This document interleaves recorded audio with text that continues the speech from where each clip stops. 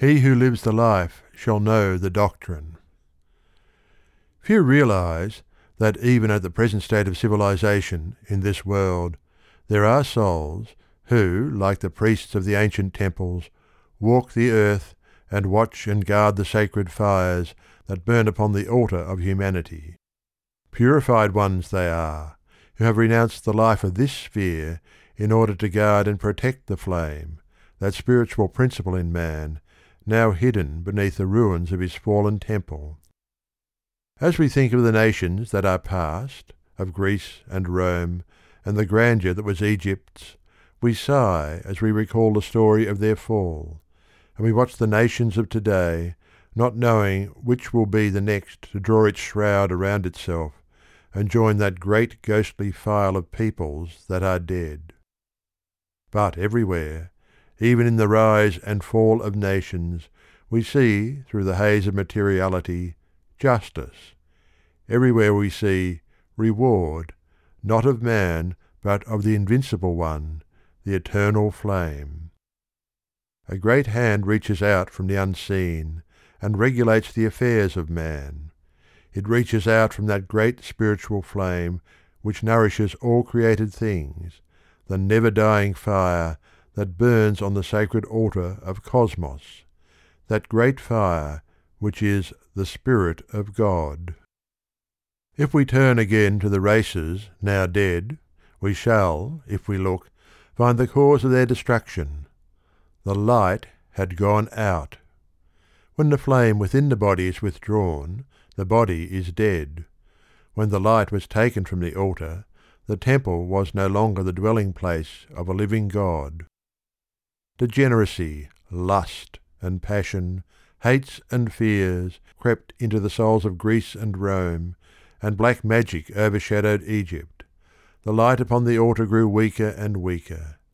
The priests lost the word, the name of the flame.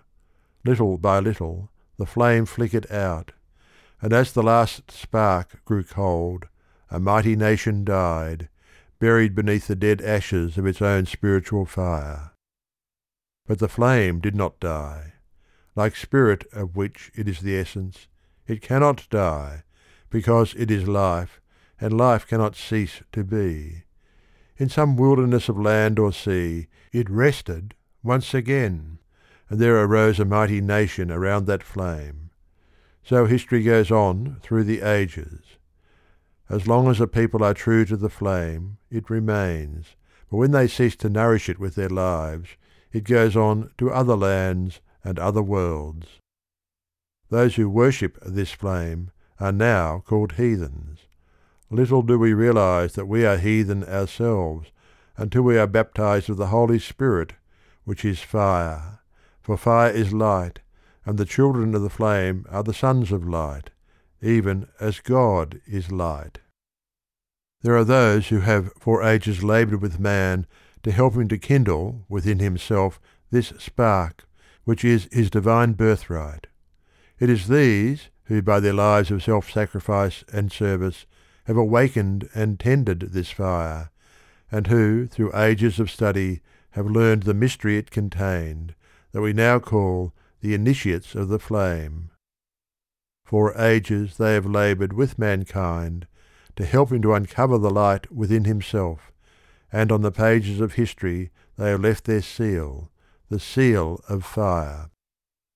Unhonoured and unsung, they have laboured with humanity, and now their lives are used as fairy stories to amuse children.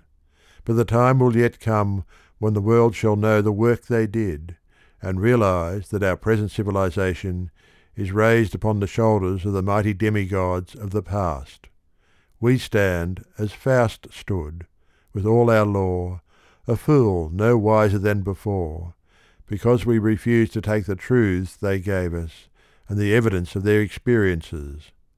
Let us honour these sons of the flame, not by words, but by so living that their sacrifice shall not be in vain.